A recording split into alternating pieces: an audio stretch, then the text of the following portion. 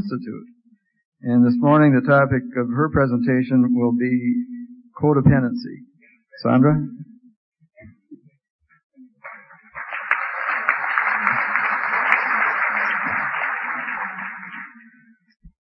I come to you with roots from the Johnson Institute. I'm glad Bob mentioned it because I remember that my first quest had to do with sitting in some groups at the National Council on Alcoholism in Kansas City, Missouri, being a family therapist there and getting a little funny mimeograph sheet by a man named Vernon Johnson about everybody doesn't have to hit a low bottom. I found myself some 4 years later in Minneapolis, Minnesota, trying to find Vernon Johnson and the Johnson Institute, and it had grown considerably. They now had printed material and no longer were using the mimeograph machine.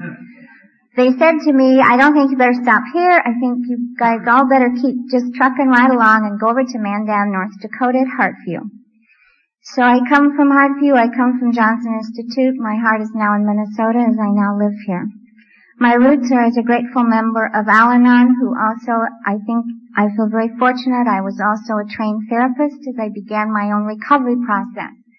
So in many ways, I've been very fortunate in wearing two hats. And what to do today was my dilemma. I spend most of my time now training therapists in the Twin Cities to work with dependent relationships or throughout Minnesota and some other places. So I don't do as much talking as I used to do all around the state in AA and Al-Anon groups, and I always realize I miss it. It's sort of like going back to my tribe. So what I've decided to do today is talk as my tribe, rather than as a professional. If you want to know a little bit more about what I think about codependency professionally, I've got some pamphlets out in my trunk. I just remembered I'll bring them in and they can be at the back table.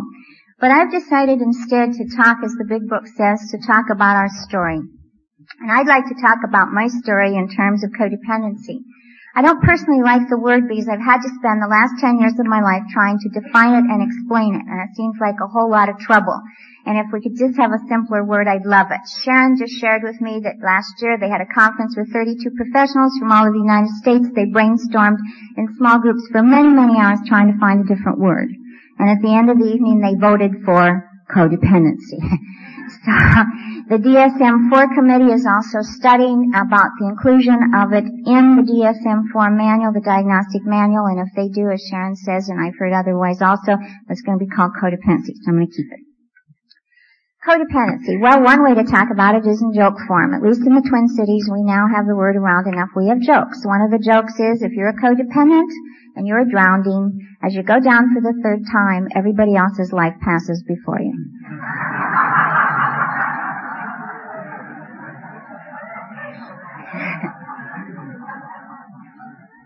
It's also hit the street. Last summer, I was somehow featured in a little punk newspaper we have where people started coming to me with green hair and silver chains.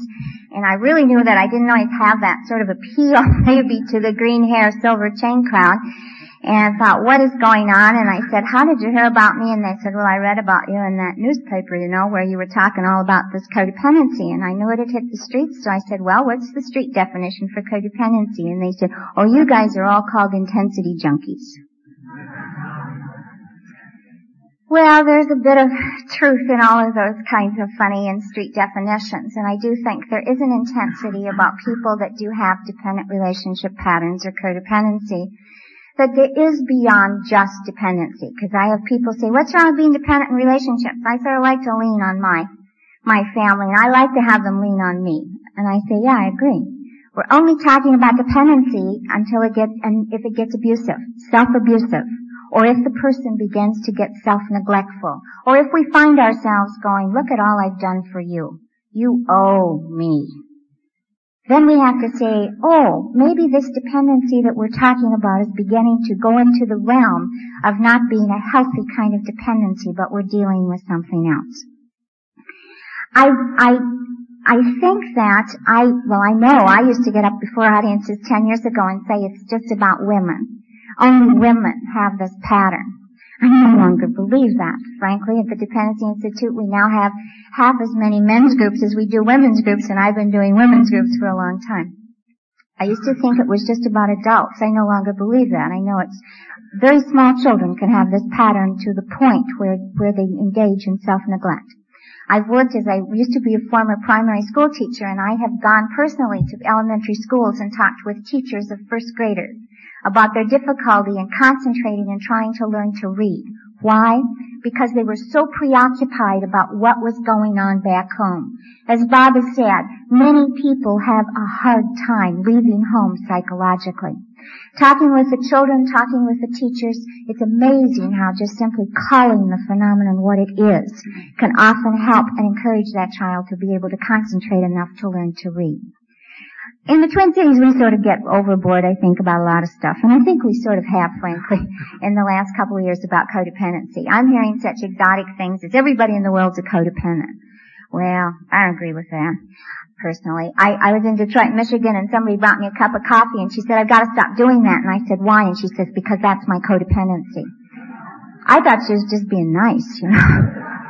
So I think the word has gotten sort of misused, at least in this part of the country. But I do think there's a real pattern. I know there are people that die of this. I worked in the field of alcoholism and in alcoholic treatment centers for many, many years, and my colleagues were always recovering alcoholics who were very focused on helping alcoholic people recover, as I was also.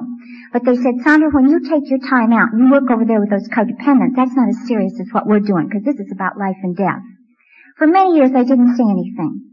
In the last few years, I started to say, what I'm talking about is also about life and death. I've now been around long enough to know that I know people that have died of this pattern. I know people whose lives have been ruined by this pattern not being intervened on and by these people not getting some help.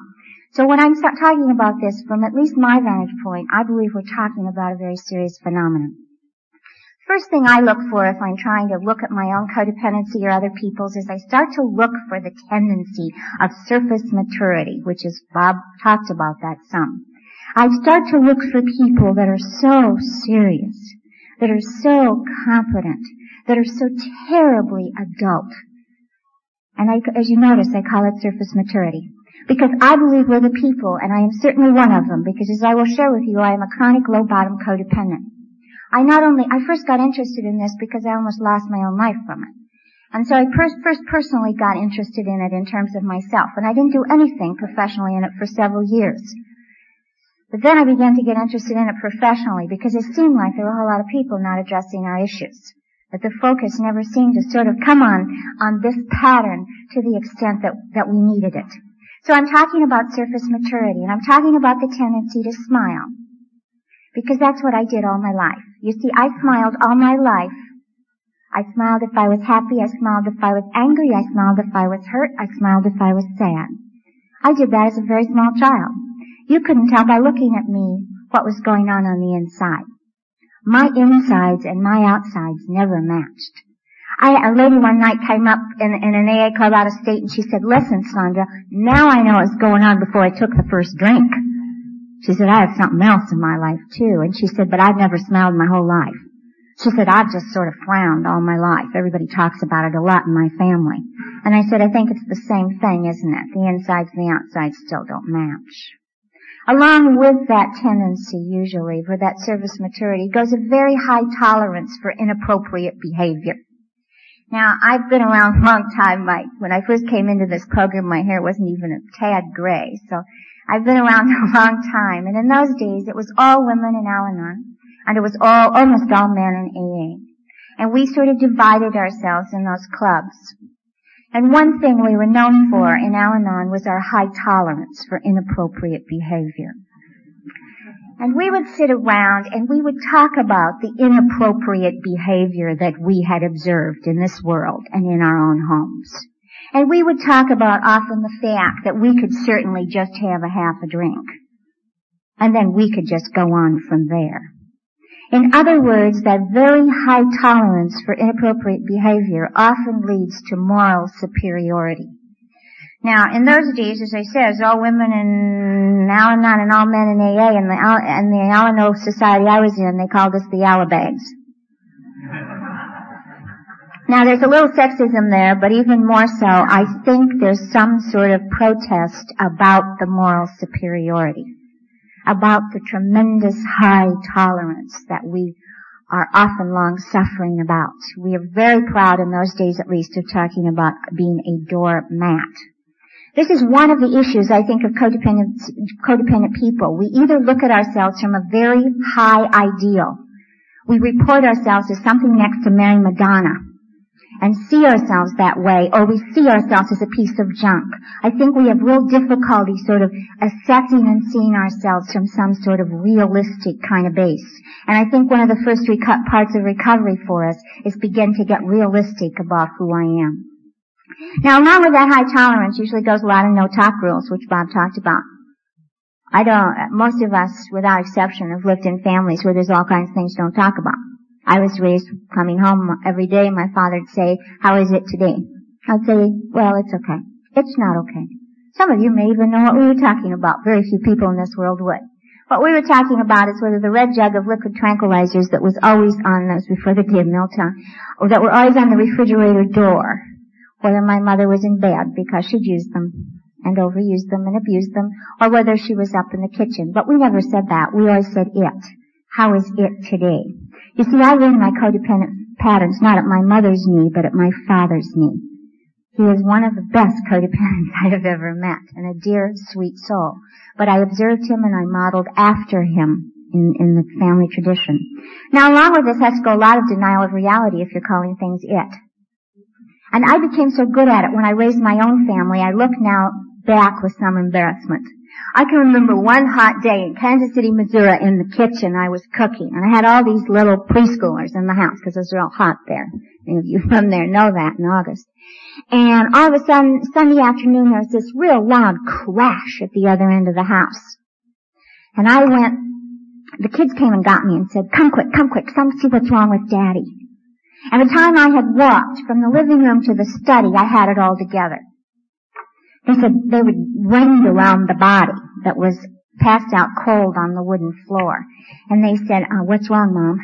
And I got down on the floor and I said something I thought was so suave, like, your father got real tired, so he decided to sort of lay down here on this floor and take a little nappy.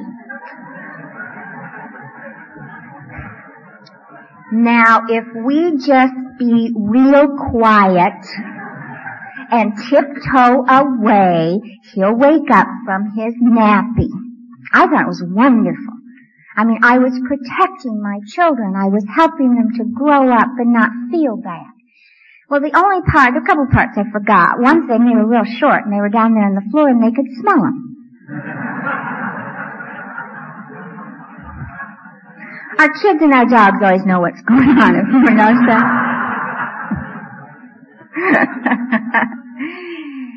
They didn't say anything because they knew they weren't supposed to, but they looked down at him and then they looked up at me, and I didn't want to remember that look until I got into recovery. They looked at me like, we know what's wrong with him. What's wrong with you? And do you know a lot of times that's our family's questions? That's the family question. What's wrong with you? If you think people lay down on floors and take nappies and fall out of their chairs, what's wrong with Mom? I since then have known many stories of people who shared with me and said, did you know that my husband didn't come home more than 2 nights a week for over 2 years and the children never knew it? Because I kept the bedroom door closed and said, shh, Daddy's sleeping. Be quiet.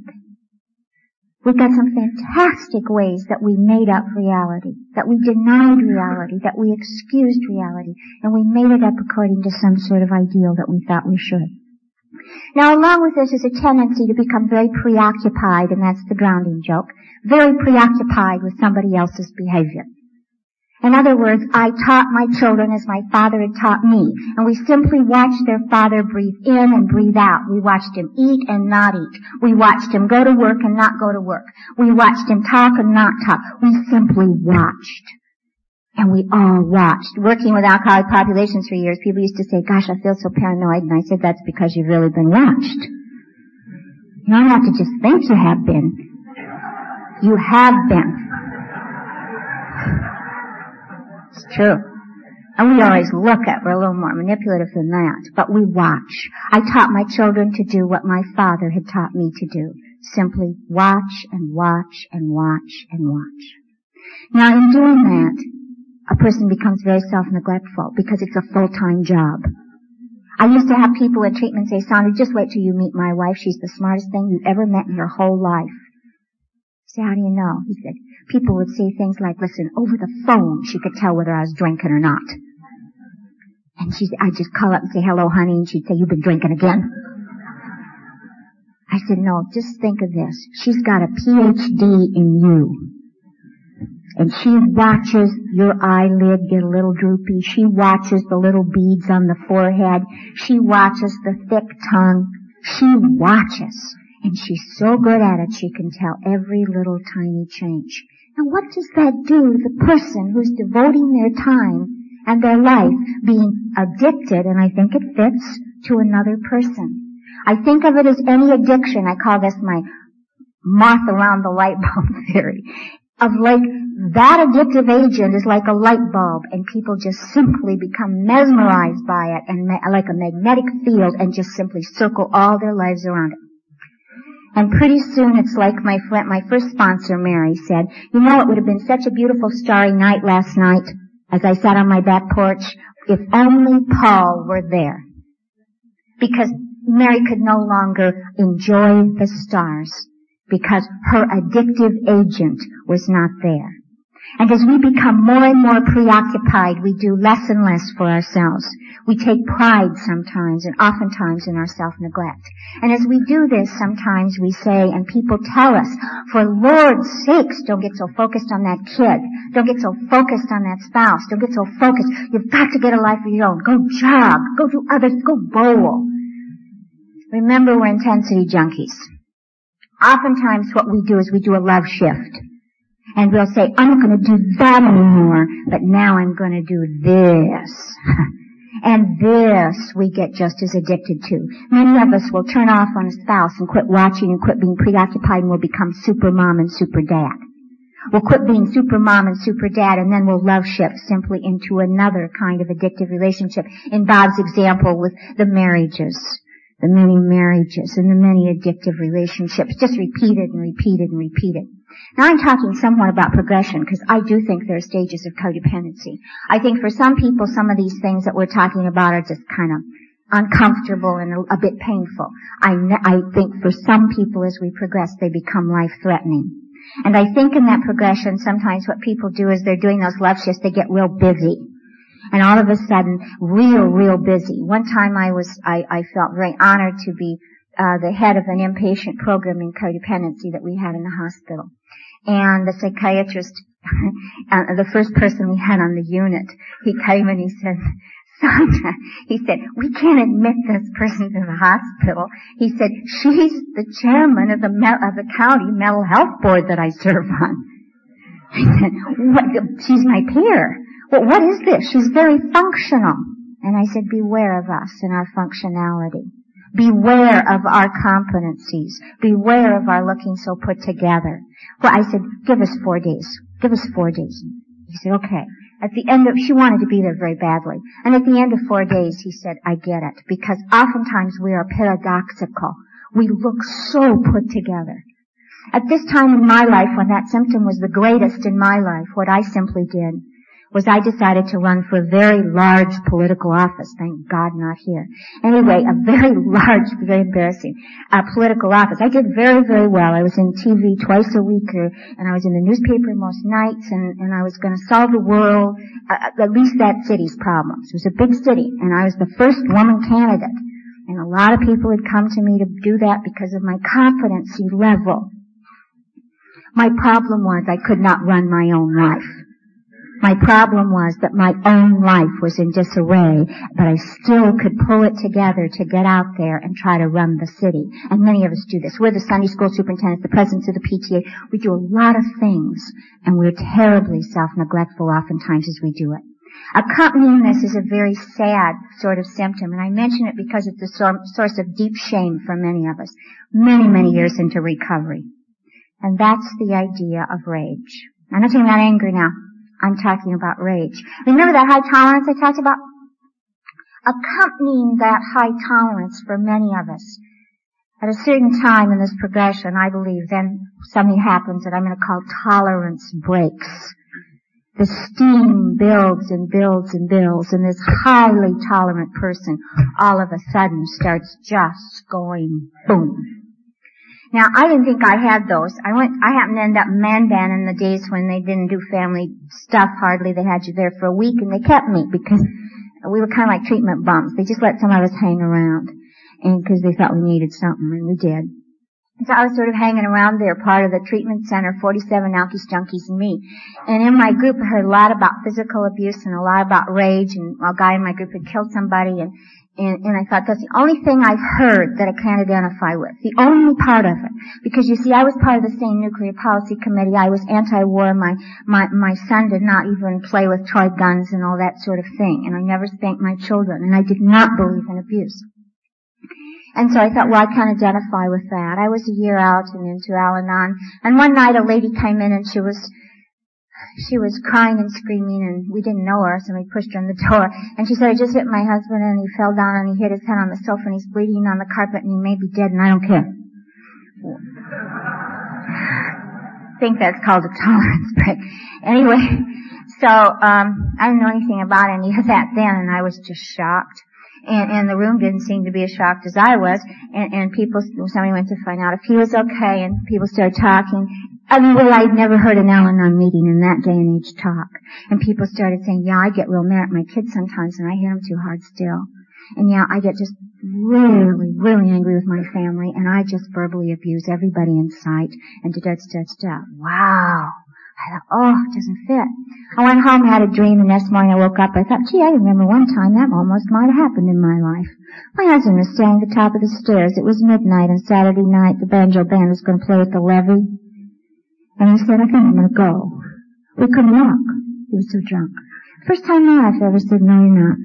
I thought, I can't let him get in a car. Well, right there, some of you know I was insane. But anyway, I said, no, you're not. And he said, yes, I am. And he was weaving a lot, and just as he passed me, I went, oh, you, and he just sort of happened to fall down the stairs. Next week I went back, everybody's okay but me. The lady's okay, everybody's okay. I was driving, I didn't say anything. Left the Al-Anon meeting, driving home, 694. For those of you who know Minneapolis, there's a drive-in movie right there, and all of a sudden my memory came back, and that's what I consider recovery from codependency. Our honest memories begin to return. And I came back, and what really happened is he was standing with his back to the stairs, and I took him by both shoulders, and I pushed him as hard as I could backwards down the entire flight of stairs. And I screamed at the top of my lungs, it serves you right, you son of a bitch, I hope you die. And that was the person I love the most in the world, and I'm pushing him down the stairs, and I'm glad. Now that scares me. To this day, that frightens me. Because I know that kind of rage is within me. I was so ashamed of that sort of anger and that sort of rage, I simply then repressed it. I simply then would not deal with it. By this time I have worked with hundreds and hundreds and hundreds of codependent people, and that's one of the elements of shame. Not always the physical stuff, but at least the psychological and the verbal kinds of tolerance breaks that we tend to have. And we're so ashamed of them, we don't know what to do. And the first thing I say we gotta do is we gotta say this. We beat and we get beaten. I have known a case of a woman stone cold sober who drove her car head on into that of her husband and his girlfriend. I know of a person who left that treatment center early after only 2 weeks, the most darling little bubbled-haired woman of 26 with beautiful little children married to a farmer. And 2 days later on my radio driving to work, it said so-and-so has been picked up. And she is now in Shakopee prison because she just paid the undercover agent to the sheriff $500 to have him killed. There are serious consequences sometimes of this whole pattern. And there are serious kinds of suicide attempts that are not attempts, and they work. We get out the knives and the guns and the baseball bats sometimes.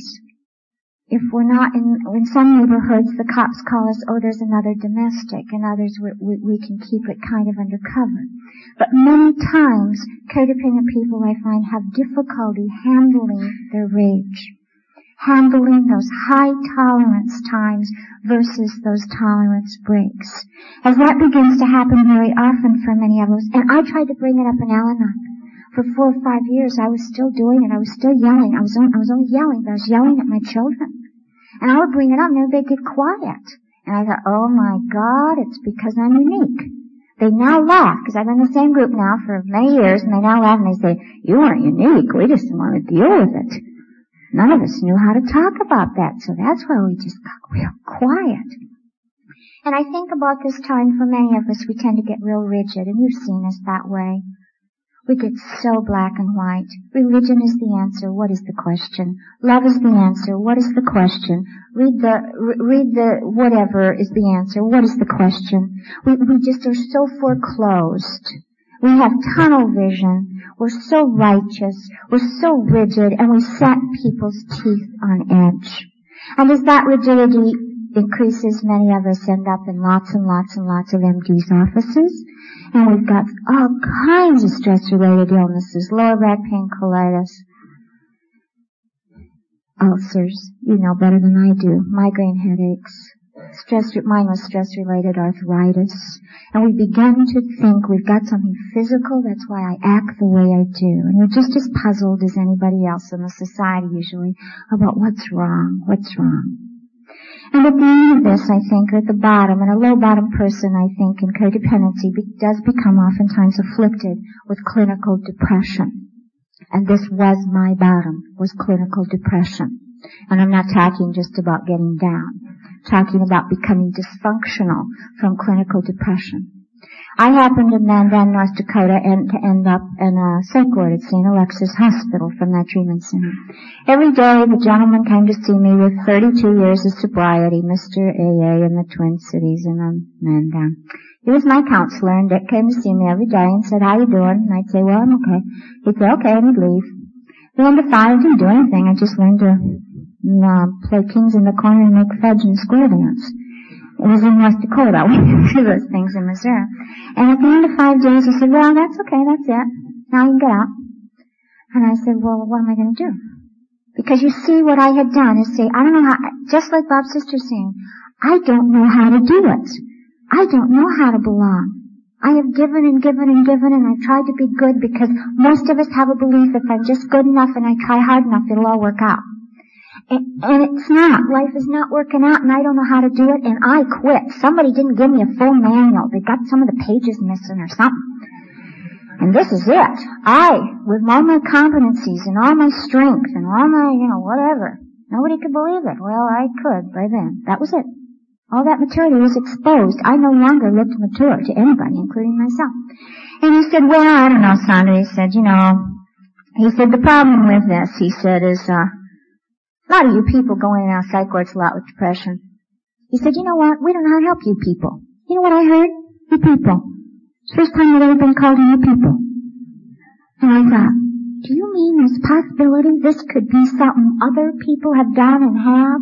That some of these things I've felt, done, and said and believed are shared by other people in this world? It had never occurred to me before that I was not special and unique. And many of you who are alcoholics had that same experience, I know. That I'm not special and I'm not unique. And that was my first hope. I knew that my tribe probably wasn't exactly the cream of the crop for running in and out of psych wards and depressed a lot in terms of, being, but at least there were some of us. And so I said, well, I don't want to do this. It's real nice here and everything, but I don't like the idea of being locked up. And I said, Dick, I don't want to do that. And he said, well, you can go and commit suicide then. First honest man, by the way, I ever met. Never met anybody before in AA in my whole life that I knew of. And I said, well, I don't want to do that. He said, we think you do. That wiped the smile off my face that I mentioned at the first. Because you see, I think I had gotten so in touch with my feelings. I think they were very right. And I was not even aware of my suicidal wishes. That scared me like nothing had ever scared me before. And I said, I won't do that either. And he said, well, I said, what else? He said, well, there's always recovery. I said, my God, I'll do that. And he looked at me and he said, I doubt it. He said, you're very good at this. He said, you've been in it all your life. And he said, I don't even know what it is for sure. He didn't use the word codependency. And he said, we don't know how to help you. He said, we really don't. Not to this extent. Al-Anon is wonderful. But for some of you, Al-Anon is not fast enough. It's too slow for some of you. And I said, no, I will, honest. He was right. As he said that, I thought, I'd like to pinch his nose off How come he thinks I can't make it? Doesn't he know I'm a high achiever? And that I work hard. And I felt very angry with him. At the same time, he was right in another kind of way because I had a way to figure out how to kind of manipulate that treatment center. They had a red plaid carpet. I think they still do. Anyway, they had a red plaid carpet, and I thought, now if they push me here, I'll just kind of look kind of nervous. And now I'm a certified nut. And so they're just going to back off from me, right? So I'm going to go in, and who's going to be in charge? I am, right? Well, I went back. Nobody ever bothered to tell me, at least in that day and age, I was in the Sing Sing of all treatment centers in the United States. If you failed Minneapolis, they shipped you to Mandan. I used to threaten everybody with that. Isn't that true? Somebody know that in the olden days. And I was in Sing Sing. And so I didn't mind groups. I just cried a lot. But I used to go to lectures. I know, gee, for 5 years I've been speaking at treatment centers once a month. For 5 straight years, I think it's my penance because I hated lectures and treatment. Just hate them. I mean, those people, they're just like I am. You know, come on, I used to sound like that. I used to look like that. I don't believe them. I didn't dare believe it. I was too scared to hope at that time. So I held myself in my chair and hated it. So I went to Dick and I said, Dick, I don't think I should go to lectures. And he said, why not? And I said, well, they make me real nervous. I thought that'll get him, right? Nervous. Remember, Dick? Nervous. And he goes, oh, what do you think you should do? I said, I think I should take naps. Well, for those of you who have been in treatment, anyway. And I said, he was the first Norwegian I'd ever met. We don't have a lot of those in Kansas City. And he had a Norwegian pointing finger. It was about that long. And he took it and he shook it in my face like no person had ever done in my whole life. And he said something to me like, listen, whoever didn't tell you, or why didn't you learn that it hurts to grow? Now you get out there, you shut your mouth, you open your ears, you sit in that chair, and you grow, damn it! I said, yes, sir. And I did what he said, and I gotta tell you, it just was wonderful after that, and that's not true. I did do everything he said from then on. He said, as I was leaving, I'm going back to Kansas City, and I said, what am I supposed to do back there? They're not a treatment center, this is in Minneapolis, and he said, go down on. I said, well, Dick, tell me exactly what it is. He said, don't ask, just go. So I asked, of course. A couple of guys in my group, I said, I heard your wife is now on. How did she like it? And one said, I don't know, I was so drunk, I don't know what she's doing. And another guy said, well, I think what she did was she went every Wednesday night and made coffee for drunks. Okay, so I'm supposed to go make coffee now and do good, and then I'm going to be okay, right? Well, I did it. And I sat like Susie Slow on the back row, because by this time I moved to Minneapolis. And I sat like Susie Slow on the back row, and I did not say a word. And my name is Sandra I Pass. My name is I'm really good at saying that. My name is Sandra I Pass. My name is Sandra I Pass. My name is Sandra I Pass. And the reason I did that is I was looking for other people that I thought were like me. And what I heard was a lady say, oh, gee whiz, I had a really bad week. My Cub Scout pack was really all over the house today. She had a Cub Scout pack. I couldn't put one foot in front of the other. I thought, that's like PTA. I'm not that functional. And then another lady said, gee whiz, I really got angry. And I thought, well, I can relate to that. She said, of course, the last time was 7 years ago. Do you hear what we were doing? We were getting very righteous. And we were trying to show our moral superiority to each other. And I quit.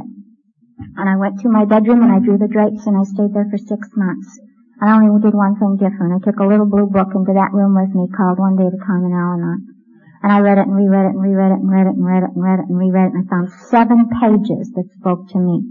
At the end of 6 months I left my bedroom and I went back to Al-Anon because I didn't know where else to go, and they had improved a whole lot.